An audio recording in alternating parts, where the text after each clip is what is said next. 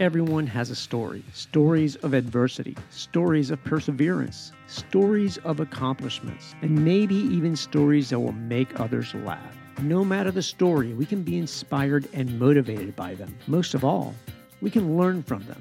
This is the Big Peach Ride and Run podcast, hosted by me, Dave D2 Martinez, and I want to hear your story. Welcome to the Big Peach Ride and Run podcast. This is episode 152, the Big Sugar Recap. I'm your host, Dave Dolomite Martinez, and yes, we're going to talk about one of my big races this year, and that is the Big Sugar Gravel race that I did, 104 miles in Bentonville, Arkansas. And if you listen to the previous episode, it was about the Little Sugar, the 50K mountain bike. And so it ended up being on two separate weekends. So I made a big, big trip out of it to where I ended up staying out there 10 days, got an Airbnb.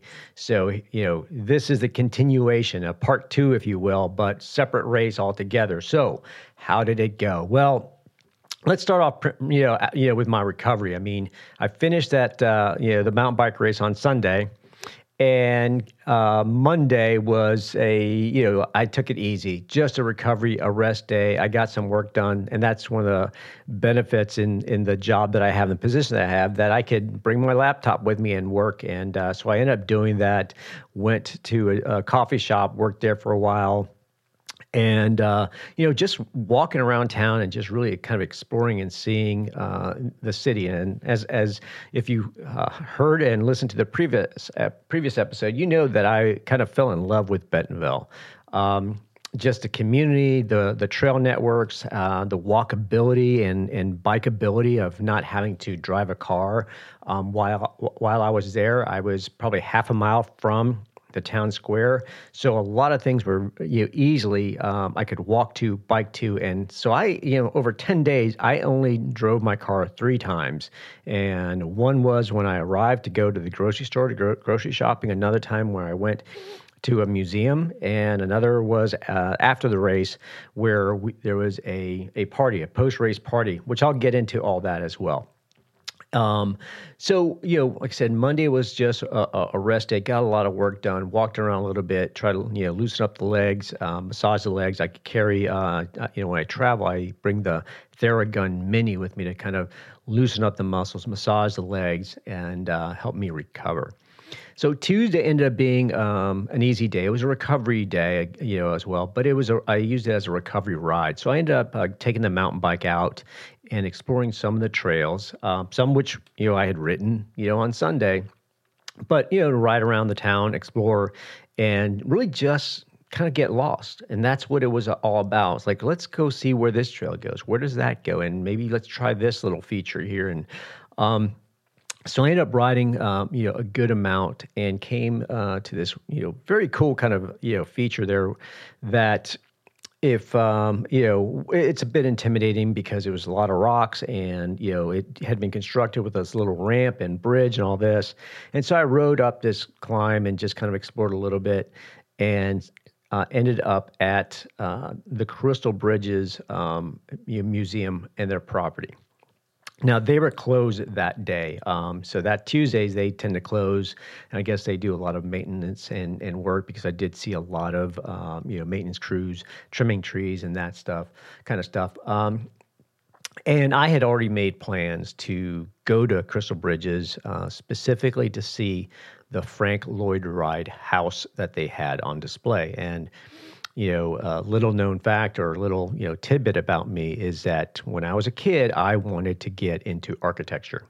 That was my choice, my career choice that I had sort of kind of discovered on and was interested in. And Frank Lloyd Wright was, my favorite architect. So, if you're not familiar with Frank Lloyd Wright, you might be familiar with some of his work, specifically the Guggenheim Museum in New York City. He designed that. He did a lot of other, he did some commercial type of, architecture, but he did primarily residential design, and some of his designs, are still, being copied today, and his work influenced a lot of the design and architecture that you see even to this day. So, I rode around, Crystal Bridges, and it was nice because they actually have trails on their property, which I thought was very cool. To not only do you have trails, and I'm talking about paved trails, but also mountain bike trails that you can ride it to the museum. But then they also have that they extend into and onto their property, which is kind of cool. So you really could ride into the museum or to the museum, not inside, obviously.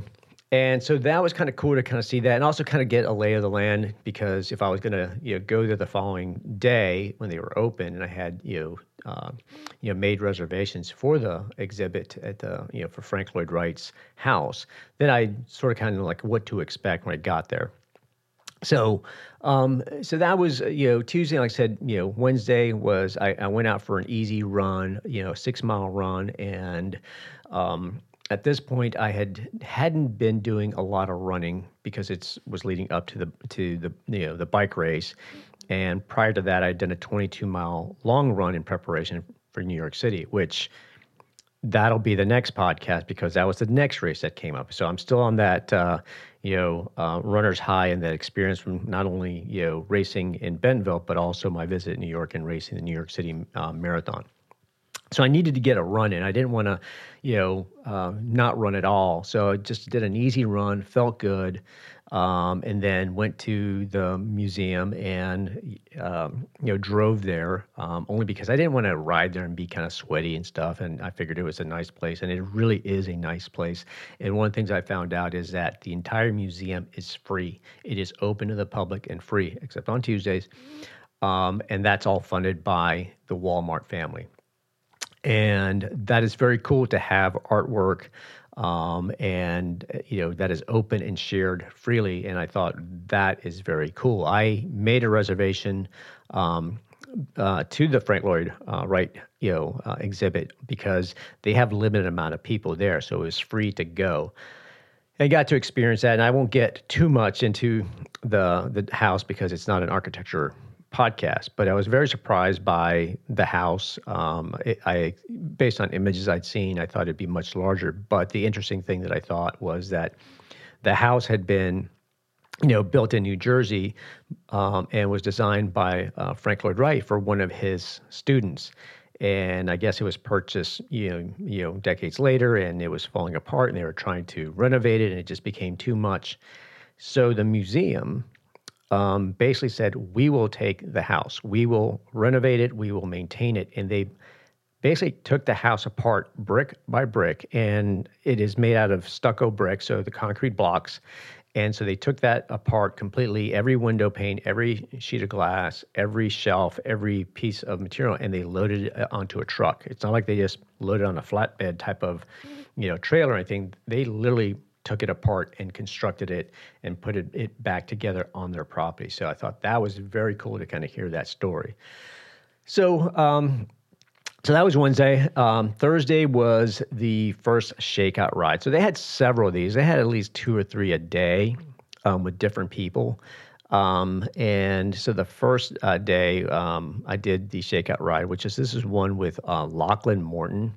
And he's with EF Cycling, and so I'd become familiar with some of these names leading up to the race because I've been following the Lifetime series, the Grand Prix series, and kind of seeing what are these individuals, who's racing, and sort of kind of following the same way you would follow your favorite runner or sports team, right? You start getting invested in the sport and some of the individuals that are racing.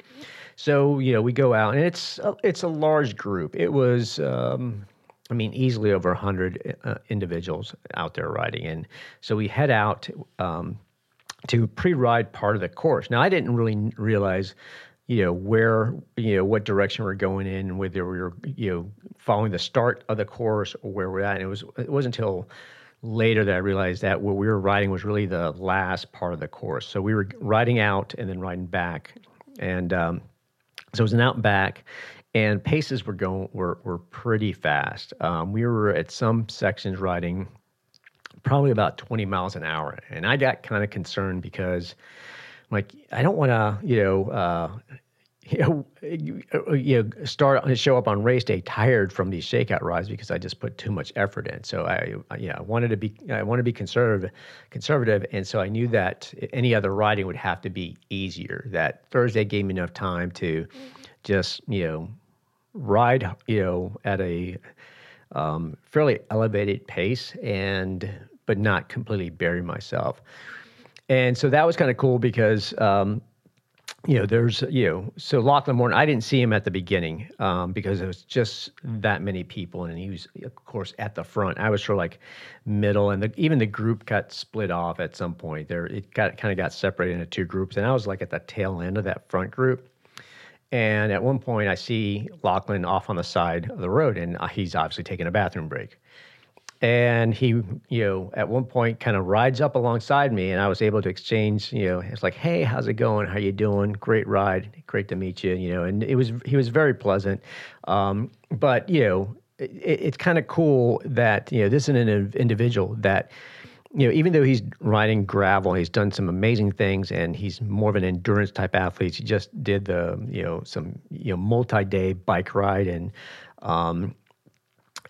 he's, I think he came in second at Leadville 100 mountain bike race a couple of years ago. But this is a guy that rode in Europe. He rode at the Vuelta de España, so in Spain, in 2017, the Tour of Italy, the Giro d'Italia in 2022 or 2020.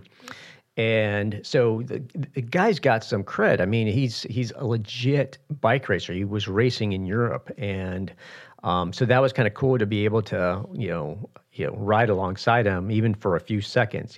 So it's like it'd be like tossing the ball with Tom Brady or your favorite quarterback or something. It's just that it's kind of cool to do that. That's the best way that I can kind of explain it. And so, we ride out, we ride back, and, like I said, it was a great ride. Get a feel for the course, and you realize that it's going to be very dusty because it's dry. It hadn't rained since the Sunday prior, and when we were doing the mountain bike race. So it was dusty, and there's times where you're riding and you can barely see ahead of you because everyone in front of you is kicking up a lot of dust. It's very dry, and of course you're getting experience, for the gravel that's there, and how to ride through that. And there's, like I said, some sections you can go 20 miles an hour. And there were some climbs as well. But so it gave us a little bit of a taste of what to expect. And like I said, it was only 30 miles. So we only saw really, truly 15 miles of the course. So 15 miles out, 15 miles back. So that's a very small percentage of the course when you're talking about a total of 104 miles. So, the rest of the day, they had a whole expo set up at the middle of the town, at the town square, where they had a lot of vendors and stuff. So I got to see that. I lucked out somehow. I ended up getting like free set of bike tires, like complete set of bike tires. The tires that I use on my bike, I got, two of them. Because, someone was there and they're like, hey, do you need tires? I'm like, I was like, I'm okay. I'm good. And like, no, you can have these. And so the vendor there was, gave me free tires. I'm like, well, that's kind of cool, and they had stuff that they were kind of giving out, but I got to look at some of the different, other bike manufacturers were there. They had a lot of people, booths and tents like you would at any expo, where they're like, sampling nutrition. Untapped, which if you're not familiar is basically maple syrup. We have that in one of our stores. So got to sample some of that. They had Kodiak cakes, which is, basically pancakes and waffles. And they were, for like 3 or 4 days, they're out there and they're just flipping, flapjacks and sampling, and you're using untapped maple syrup for your pancakes. So they were doing all that. So that was kind of cool to have that energy and so many people around and just look at the newest technology and sample some things. And of course they also had packet pickup. So I was able to do that on Thursday. So Friday was another shakeout ride with one of the top guys out there. I mean, and I'll say Lachlan Morton's, he's one of the top. He's finishing easily top 10, even top 3, depending on the race. But the guy that's right now really in these series, who's really kind of killing it out there, is Keegan Swenson, and and Alexei Vermeulen, who has won a couple races, himself this year and has performed very well this year. So it was once again, it was a fast pace. And I think we had, I would say, 300 riders out there. So the group broke up into I would say probably maybe 3 or even 4 groups. I was probably in the second or third group. Once again, I wasn't going out to ride really hard, but they did a good job where they came to a spot, they regrouped at the turnaround point, waited for everyone to kind of come through, and then rode back. So I didn't get a chance to really see or talk to Keegan or Alexi.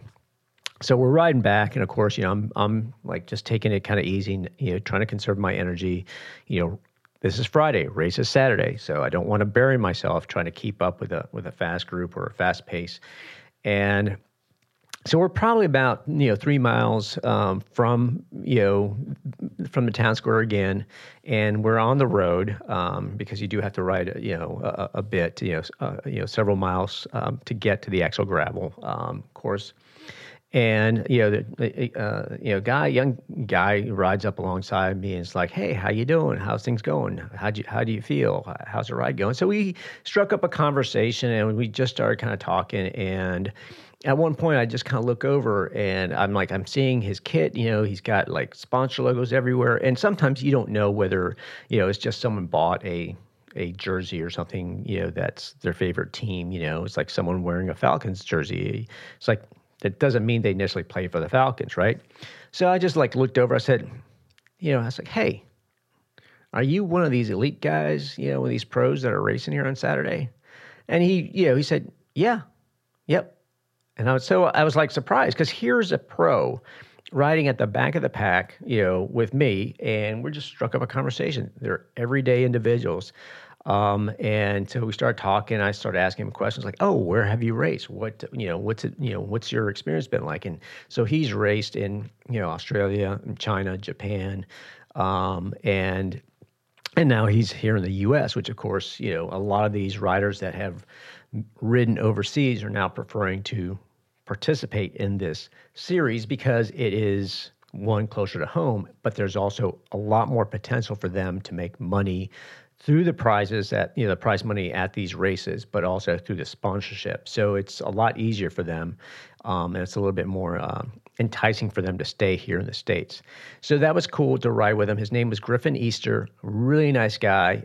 Started following him on social media and even, said something and he messaged back. It's like, "Hey, yeah, great meeting you, So that was very cool. And that's one of the things I liked about these type of events is that, everyone's really accessible, and just down to earth, and just, really friendly and, sharing this, a love of cycling and a love of the sport. And we're on the same course, riding together. So to do that with Lachlan Morton and to do that with Griffin Easter was very, very cool. And like I said, they could have dropped me at any point, but it was just so nice to have that experience, something I'll remember. And, it's just like I said, it's just very cool. So because we got back to the town square and there's a lot of activity and the booths are open again and the vendors are out there and sampling stuff like they did the previous day. But they also had a couple presentations, a couple maybe clinics or things, informative type of sessions that they were having on the stage.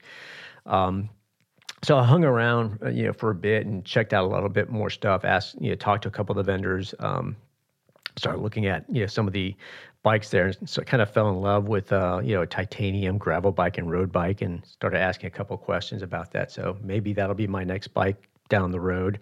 But just, getting information, just learning about the sport and, learning about new products that are out there as far as nutrition and stuff. So then afterwards, once again, the idea of everyone being accessible was very, very cool. And one of the things that they had was this autograph session where, not all of the pros, but a majority of the pros, there were probably 15 pros that were there that were signing, doing autographs. And so one of the things that Lifetime does is that they print out basically baseball cards.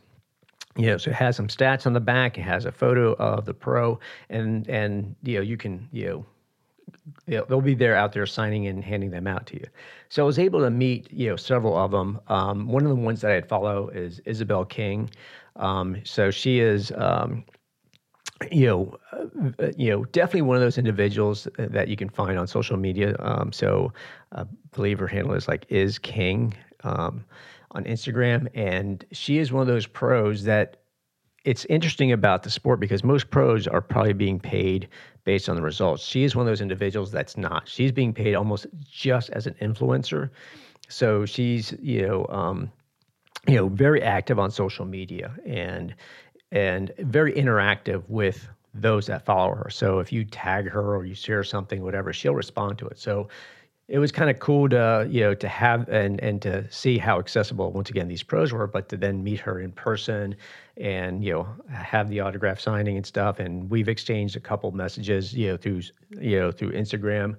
And so I met a couple others, another one that raced for Pearl Izumi. I was actually wearing a Pearl Izumi jersey that was like this limited edition design that had these colors that kind of represented like, dawn with the different, colors and hues with blues and pinks and orange and stuff. And so she was wearing the same type of jersey. So we talked about that and just kind of comment about what a cool design that was.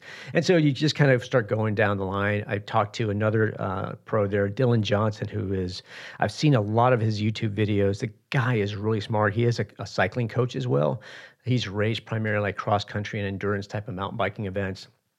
But he's based up, I think, in Brevard, North Carolina. And his YouTube channel is very scientific, everything that he posts on his YouTube channel about training and stuff it's definitely backed by research. So he's very knowledgeable. This year, because the race has been more like race recaps and bike setup and kind of his thought process on how to set up the bike, what the course looks like. And so to see how he thinks and how to prepare for bike race like a mountain bike race or a gravel type race it was really interesting. So to talk to him, it was nice to see that. So like I said, very pleasant, really nice guy. And then I got down to the very end, another gentleman that I've been following, Alexei Vermeulen. And, he's, not only does he have a social media account, but his dog has a social media account because he's got like a little, wiener dog. And so he rides with him and trains with him, puts him on his back. He's got a backpack, special designed backpack that sort of kind of carries him. So Sir Willie, has his own Instagram account. And so he's as famous as Alexei Vermeulen, maybe even more so. But it was cool to talk to him. And, Alexei has a YouTube series that he's doing with getting individuals that have not a lot of mountain bike experience, but to get them to do the Leadville 100. He's done that for the last 3 years. So I followed that and was able to talk to him about that. And he has inspired me for something that I've got planned down the road. So we were able to talk about that. And so it's very cool to have a conversation with these individuals and around relatable topics. So for me, I was pumped to be able to do that, to have that connection with these individuals that, you only see through social media, but, really genuine, down to earth, awesome individuals. So after that, it was like, okay, well, got to get something to eat, got to rest, and got to tune up the bike, wash the bike. So went back to where I was staying. And this is the one thing I would say is that, if you're going to do any type of bike race, you got to know how to at least do some basic maintenance on your bike. And that means like checking the gears, checking, clean the chain, washing the bike, because you want a bike to be feeling as brand new and feeling as great as possible on race day, because there is a saying that a clean bike is a fast bike. The same way I feel like when you wash your car, it just seems to run a little bit smoother. So I'm the same way. So wash the bike, check the gears, lube the chain, make sure everything's ready, set up everything the night before as far as nutrition and what clothes you're going to wear, looking at the weather. And anticipating what you're going to need. So that's what I was doing Friday night. Weather conditions were supposed to be, cooler in the morning. I think we were starting around right around 51, 52 degrees. And we were expected to get, I think, into like the 70s and maybe 75, 80 degrees. So you're thinking about, okay, well, what should I wear? Do I wear long sleeve? Do I wear short sleeve? So I went with short sleeves. I didn't, I had arm warmers and I just like, I don't want to pull them off or I will pull them down. I'll be cold at the beginning. We'll warm up once we get going and let's just go with it. So short sleeve jersey, a hydration pack, and my hydration and fuel consisted of Tailwind in the hydration pack. So I had 1.5 liters of Tailwind in the back. I had additional packs of Tailwind that I would be able to refill my pack at different points. And then I did have one water bottle that I had just so that I can use it to refill the hydration pack or just to have water instead of, Tailwind. I also had a couple samples of the untapped maple syrup, and I had also picked up some Scratch chews, so just the kind of gummy type of from Scratch. So that was my plan, and was basically just drink when I'm thirsty, eat when I'm hungry, and let's just go with it. So the race was Saturday morning, and riding from my place to the start line, I came across and saw, obviously other riders were there, but I was just making the turn. I saw a gentleman there that I'm like, he looked familiar, and sure enough, he's recognizable because of his kit, and it's a gentleman called Ben Delaney.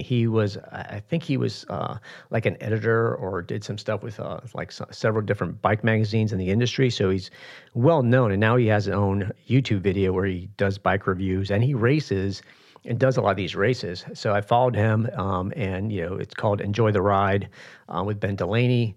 And so I wrote up to him and I was like, hey, are you Ben Delaney? And he's like, yeah. It's like, so we talked a little bit and like, hey, love your videos. And, we rode, a half a mile to the start. And so once again, another cool individual that I was able to meet. So these are like, meeting celebrities that you may, kind of run into because you happen to follow them on social media.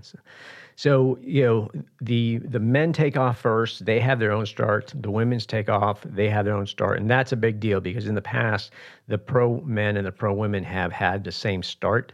So for them to kind of start on their own was a big deal for the women because now it was like a true women's race. They weren't like drafting off the men. It was, a bit safer because there was less, men and less, there was just the women. Same thing for the men. So I think it worked out. I think that's something they're going to continue to do at many more races. So that seemed like the feedback from the pro women was they really liked that. And I think that's something that Lifetime is going to continue to do. And then, so that started at 7:30. I think the rest of the group, the amateurs, all started about 7:45. So the course, like I said, is 104 miles. And there are basically 2 aid stations that are fully stocked with gel, nutrition, and water, and bananas, and food that you can have, whether it's like cookies or crackers or pickles or whatever. And then they had 2 stations that were just water only. Although at one of them that was manned by Chamois Butter, they actually had a lot more stuff out there. They actually had bacon, and they actually had whiskey. And I did not partake of the whiskey. It was tempting. But I did sample some of the bacon. I did fill up on water there. And whenever I could stop, and I did make sure that I did stop to refill, check my hydration situation and fuel situation, because I didn't want to be out there and completely bonk. So you got to know and carry the gear and the nutrition that you need, because you are going to be on your own. Now, one of the things, and this has had me a little bit worried, because in leading up and when I signed up for the race, they basically said there is no on-course support. That if you have a mechanical, you have a flat tire, you are on your own. You better know how to fix it, or you better have a crew of your own somewhere that you can call and come and get you if you can't finish the race. That had me a little concerned because I was going out there by myself. And I wasn't going to ask anyone I know and my friends, because they have lives of their own, to come out and spend 10 days out there, in Bentonville and in Arkansas. So I was like, well, I'm just going to risk it, and I did talk to, one of the local bike shop and asked them, I was like, what's the gravel like? It's like, do these tires that I currently have on my bike, are these good enough, or should I upgrade and buy something that's going to be a little bit beefier? And they basically said, you'll be fine. The tires you got, they're fine. It's like, okay, great. Now, I do run tubeless tires, and I did make sure that before I left town, I had put extra tire sealant in there. So just a little bit more, just enough to where I could hear it sloshing around a little bit, if I listened to it. So the idea is that if you do get a puncture, the sealant is going to seal that, puncture as long as it's a small, hole. It'll seal it, and you'll continue to ride, and you may not even notice that, you had a puncture. But there were also a lot of times you would hear things about, the rocks are really sharp, they'll slice your tires, and you'll get 1-inch cuts or whatever. So there was a little bit of that I was concerned about. So I think in the days leading up to it, they basically said, okay, it's like we'll have Jeepers out there, so local people that are volunteers on Jeep Wrangler type of vehicles that will be patrolling the course and checking things out, making sure that if someone does have a mechanical and they can't continue, they'll give them a ride to the next aid station so that they can maybe get a shuttle or some way of getting back into town. So that eased my mind a little bit. So we head out, and race starts 7:45, and it's what they call a neutral start. So basically, you have a police vehicle that is sort of setting the pace, and everyone's supposed to basically use it as a warm up. But there's still a lot of kind of jockeying for position, and people are moving up ahead and speeding up, and even though the racing hasn't really started, not until the lead vehicle pulls off. And that doesn't really happen until you start hitting the gravel. And I think we rode for a bit, and it seemed like it was, maybe about 7 miles before we actually hit, the first section of gravel. So we take this right turn, and then it just kind of opens up. Like everyone hits the gas and starts going really, really hard. So you get caught up in that. I know I did. And then it's like, okay, let's just back it off. And so everything's going really well. We start doing some climbing. I've got a Garmin Edge 1040, and one of the features of that is that it has a feature called Climb Pro. So what it basically does is it kind of alerts you've got a climb coming, and it switches the screen to Climb Pro, and it sort of kind of shows you where you're at on that climb, what the degree of elevation is. And so you can sort of kind of adjust your pacing or your effort, knowing how much further you've got. So that was welcome to see that. I will say at a certain point, I was like, not another climb, and these aren't like major climbs. They're just short, punchy type of climbs that'll, maybe be a couple minutes, long, but they're steep enough to where you did have to work a little bit. And there's a couple there that were really, really steep. We did one where we took a right turn on loose gravel, and then it was like really chunky gravel all the way up to the top. And the majority of everyone, near me and around me was walking. I didn't see a single person ride up it. I think the only way you could ride up, is if you had, mountain bike tires and, and the right gearing, and even then I think your rear tire would have slipped because it was just loose. So we all end up walking that. And there were times there that, you're going downhill in some sections. And I won't say they're like steep downhill. They're just long, gradual sections, but you can easily pick up some speed and do about 30, 35 miles an hour on some of these downhills. Now, for me, one of the things that I realized is that, you got to be very focused and very conscious of your surroundings and what's ahead of you. And it is in our nature, for the most part, that if we start getting, especially on a bike, if we start, losing a little bit of control, we start going a little bit too fast, we start feeling a little bit uncomfortable or out of our comfort, level, we start hitting the brakes. And that's probably one of the last things you want to do, at least not hit them hard. You want to feather the brakes and maybe scrub off some little speed so that instead of going 35, you might be going 30. Because with the gravel being as loose as it is, you start hitting the brakes, your front tire can lock up. It can actually, the gravel, if you slow down too much, could divert your tire and And that's when you kind of can end up in trouble. A lot of times you just want to let go of the brakes and let the front tire just kind of slice through the gravel and create that path that is going to separate that gravel and allow your rear tire to kind of go through. And there's also times where, I was hitting the brakes and the rear tire skidded. There are times there where the rear tire just kind of locks up, it loses traction, and it starts getting in the rear tire just kind of moves a little bit to the left or to the right. So you got to really be focused and kind of know how to position your weight so that you don't lose that traction and you don't lose control of the bike. I actually saw a guy ahead of me. We'd just come down this one section. He ended up passing me, and we were at the bottom of the climb. It had started leveling out, and I saw him just wreck. I mean, I don't know what he hit, but I know he went down. I know it wasn't an easy, I know he must have hit, relatively hard. But as I rode past, I did, ask him, it's like, hey, are you okay? And he said, yes, he was fine. So I didn't see any blood. I didn't see anything too bad, but these are the conditions that this course, that can happen on these courses.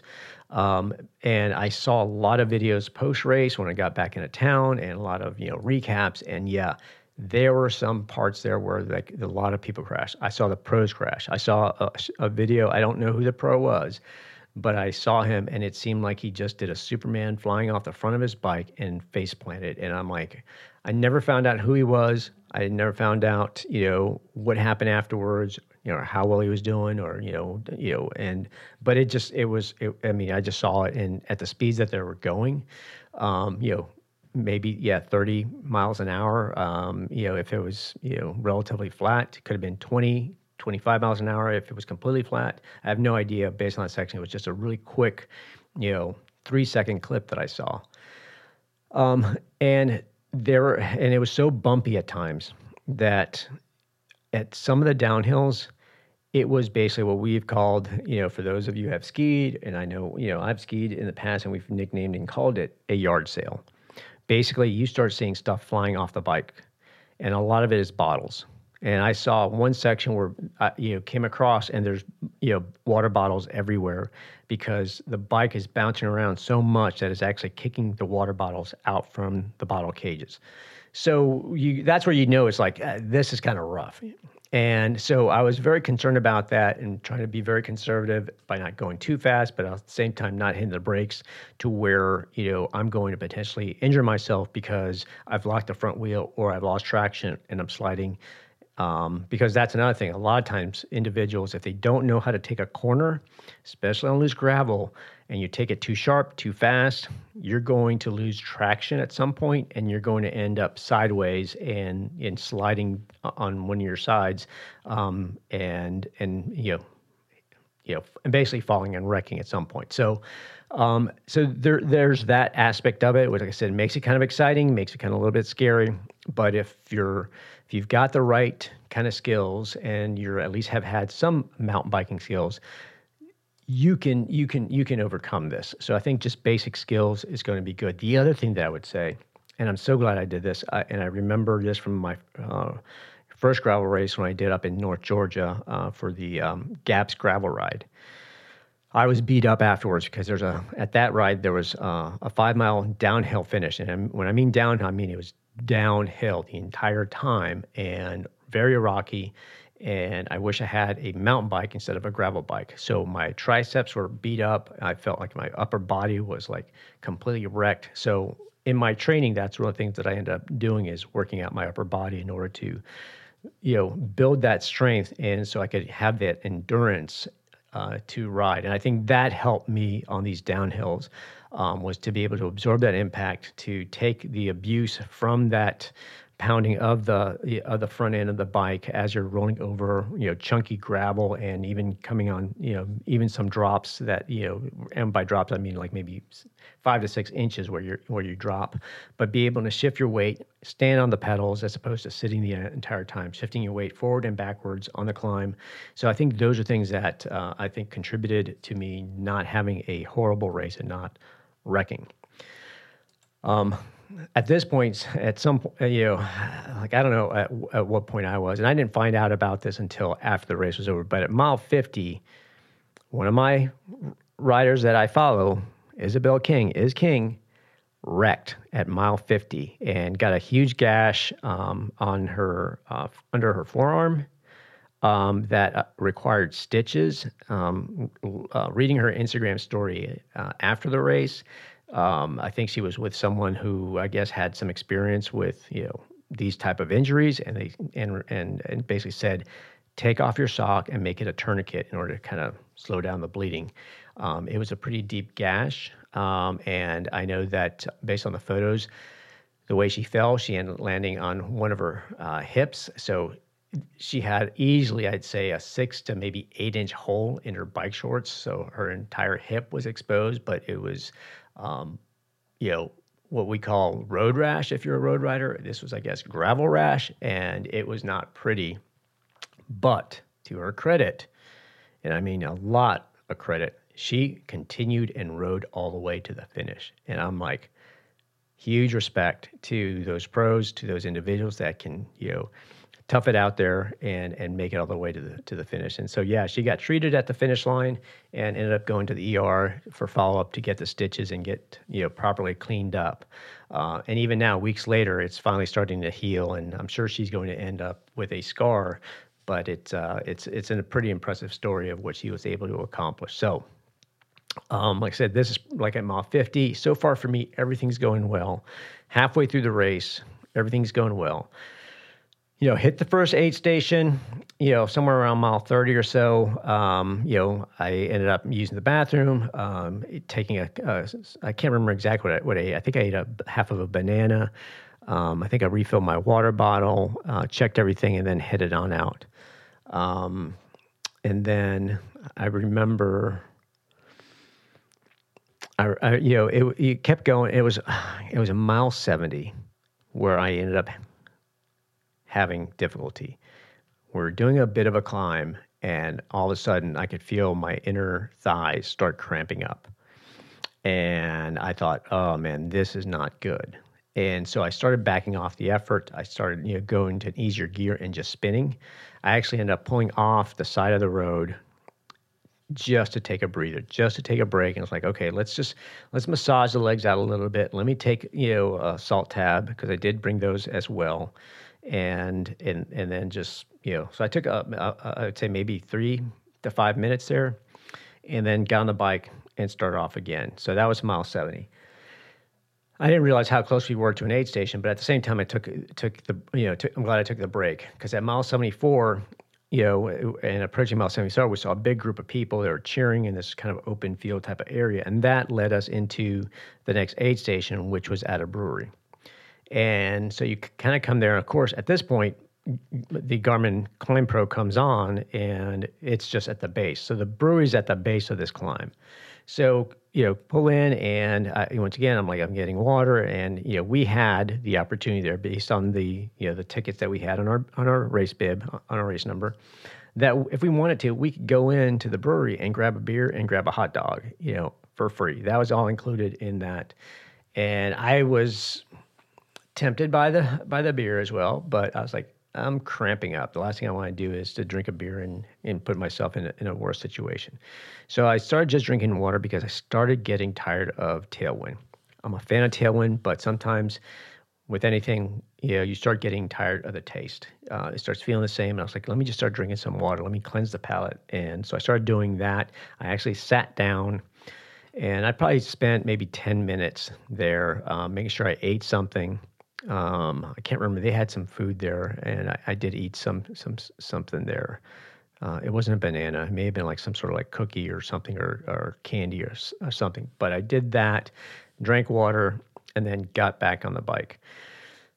Headed out, and at this point, I would say it's probably one of the steepest climb. Like everyone I passed was walking their bike up, and so I felt good in the fact that I'm actually being able to ride. And at one point I was like, all right, at what point am I going to, is it going to get difficult to where I'm going to have to get off the bike or I'm just going to fall off the bike? And luckily that didn't happen. So It was at this point we came up on this from this gravel road and then hit this one section of asphalt. And there were times where you're on asphalt and it kind of switches, but it's primarily gravel. But this section here, we actually hit asphalt. And there was a gentleman ahead of me, and I loaded the course onto my Garmin, and so I was getting turn-by-turn directions. As I approached a turn, it would alert me and tell me what direction to go. So that was very, very helpful because there weren't really any signs out there to tell you where to turn. There weren't any markings. There wasn't, in some places you might have had a volunteer or someone that told you kind of where to go. But over a 104-mile, stretch of course with so many different turns, they just didn't have them, and they couldn't have individuals at every single turn. So we're riding, and all of a sudden I see that I'm supposed to make a right-hand turn, but this gentleman ahead of me had passed it. So I'm yelling out to him, hey, you got to turn, And so he luckily came back, thanked me for it, and seemed like he'd been having kind of a bad day because he said something like, he said, thanks for that. He goes, I've made too many mistakes, or I can't afford to make another mistake, or something along those lines. So really important in the preparation for, a bike ride is that, you should, have a way of loading your bike, the course onto your bike computer so that you have that as a reference. And they actually updated the course 2 days before because the finish line in the last few miles, they had to change it because of some construction. So they rerouted the course. So I was able to do that I think the night before. So look, I'm glad I did that. So we head out, and at this point, it starts. You start getting to that very flat, what you would expect, gravel roads to be out in kind of in that area where it's just really long, straight gravel, very flat, which is welcome because we've been doing a lot of climbing. But it also gets a little kind of monotonous, and you start kind of catching up with people, and you're riding with groups. And that's the other thing that I tried to do is, as much as I could, I tried to draft off other individuals. Because it just allows you to extend your endurance. And if people are drafting off of me, I was happy to do that and kind of alternate and switch. So so that was great. And then we came out, and there was one section too, I think it was the last water stop. And that was manned by Garmin, and they had a couple, I think they had some candy there and some other stuff. But at that point, I think we were maybe about 15 miles out from the finish, and I knew I had enough between the tailwind I had in my pack, which I had already refilled at mile 70, and I had water, and I still had shoes. So at that point, I was like, I'm good to go. Let's not bonk. Let's not go all out. So let's pace ourselves and just try to maintain a steady effort to make it to the finish. So ended up coming back, and at that point I was like, where am I at? Where am I at? Because the thing that I didn't realize about this, even though it's in Bentonville, Arkansas, and it's in Northwest Arkansas, I would say at least half or more than half of the course is in Missouri. So we actually rode outside of Arkansas into Missouri, and I don't know at what point we entered and came back into Arkansas, and so we're riding, and all of a sudden I'm like, does this look familiar? Does that look familiar? And I'm like, I think this is it. I'm like, and because we had pre-written the course, during the shakeout ride, and like I said, gravel roads, they probably all start to seem, looking very similar. And but I was looking at my GPS and kind of seeing what mileage we were at. So I was like, okay, well, I know we're close. I'm like, I know that we rode 15 miles out, so I should be seeing something around, I think mile 80. Yeah, somewhere around mile 80, I should be seeing something that looks very familiar. And sure enough, I was like, oh yeah, this is the part where we ended up doing that, the out and back, and we all stopped. It just starts looking familiar. And so at that point, I'm like, okay, I know I'm close. And so mentally, it's like, okay, you can do this, you can do this. And came back to this one section, and where I thought, oh, well, this is where we turn left. But because the course had been rerouted, that's not where we turned, because that's where we turned to go back on the shakeout ride. So I followed the Garmin, and it ended up taking us out to a little bit further before we took the turn, and I started seeing areas that looked familiar because I had ridden that I think on Tuesday when I was doing my mountain bike riding around Crystal Bridges, I was like, oh, this looks familiar. Yep, I was on these mountain bike trails. I know this area now.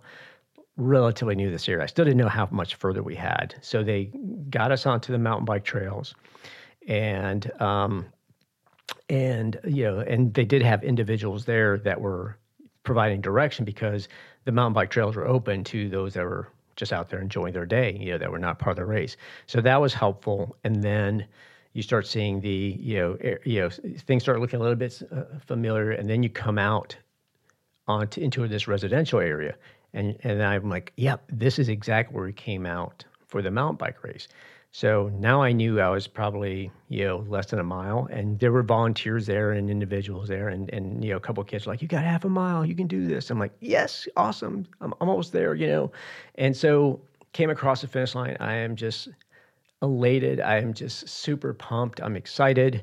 I'm tired. And, I ended up riding, it was 8 hours and 49 minutes. Now that's total ride time. That doesn't, if it was closer to 8 hours of riding if I hadn't stopped at all and all that. But, for me, it doesn't matter.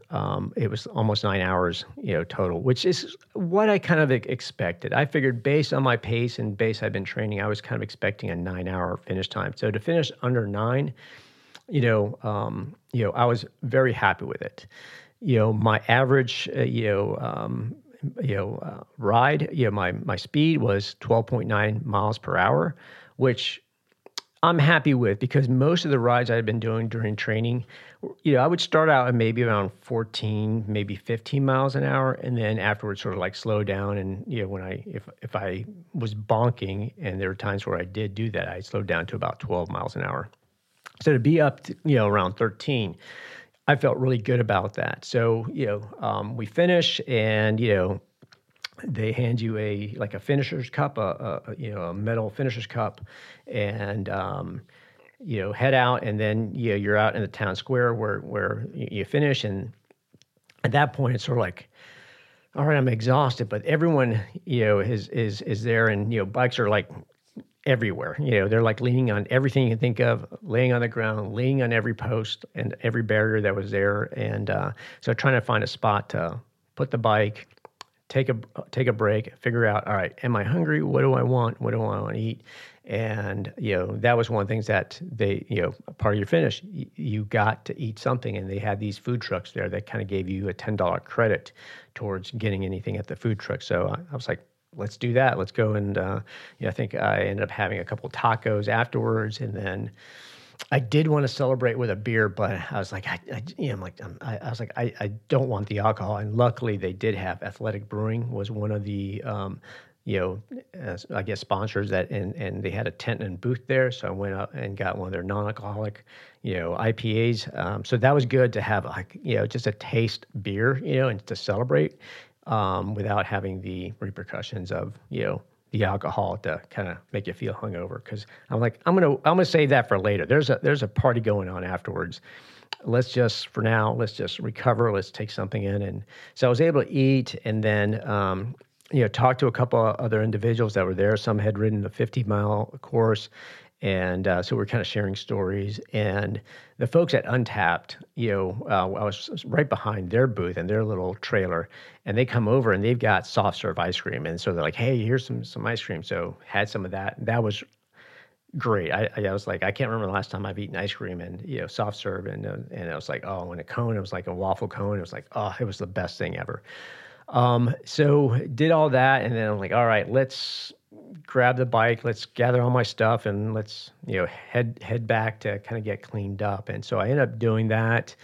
I can't remember if I ate something at the house or not. I knew that there was a dinner, at their party. I think I snacked on something, only because I'd had the tacos as well. So I was like, I don't want a big meal. So I think I snacked with something back at the house. And then the evening finished with what they were calling their gravel rave. So they threw this rave party nearby, and I drove to it only because I could have walked, but I didn't want to walk in the dark. And to get there's some areas there where, there's traffic and there's no sidewalks, because there's construction going on. And I didn't want to ride my bike over because I spent 9 hours on a bike. I was like, I don't want to see a saddle set on a bike for at least a few days. So I drove there, and yep, they had food there, and what was it they had? Oh yeah, they had shawarma. I've never had shawarma before, and so that was kind of cool. And did have a couple beers there. People were dancing, partying. I don't know how they had the energy to do that. I just kind of looked on and kind of took in the vibe, took in some photos and video, and then it's like, yep, I think that's it. I'm done. I'm going to bed, and went back. And so it was overall it was a great race. It was an incredible experience. I would love to do this race again. I would love to go to Bentonville. Like I said, I fell in love with Bentonville. And somebody even asked me, it's like, would you move there? Would you live there? I'm like, I like the idea of it. But I don't know what I would do there. I think it's too expensive. I think the cost of living is a little bit high there. I don't know what it's like in the surrounding areas in Fayetteville or, in the suburbs. But the area there I know is kind of pricey to live. And I think I'd have to work for Walmart. Not that that's a bad thing. I just don't know what I would do for Walmart. And I wish I would go back and visit. I just wish it wasn't a 12-hour drive. I wish it was much closer. And I know it's expensive to fly.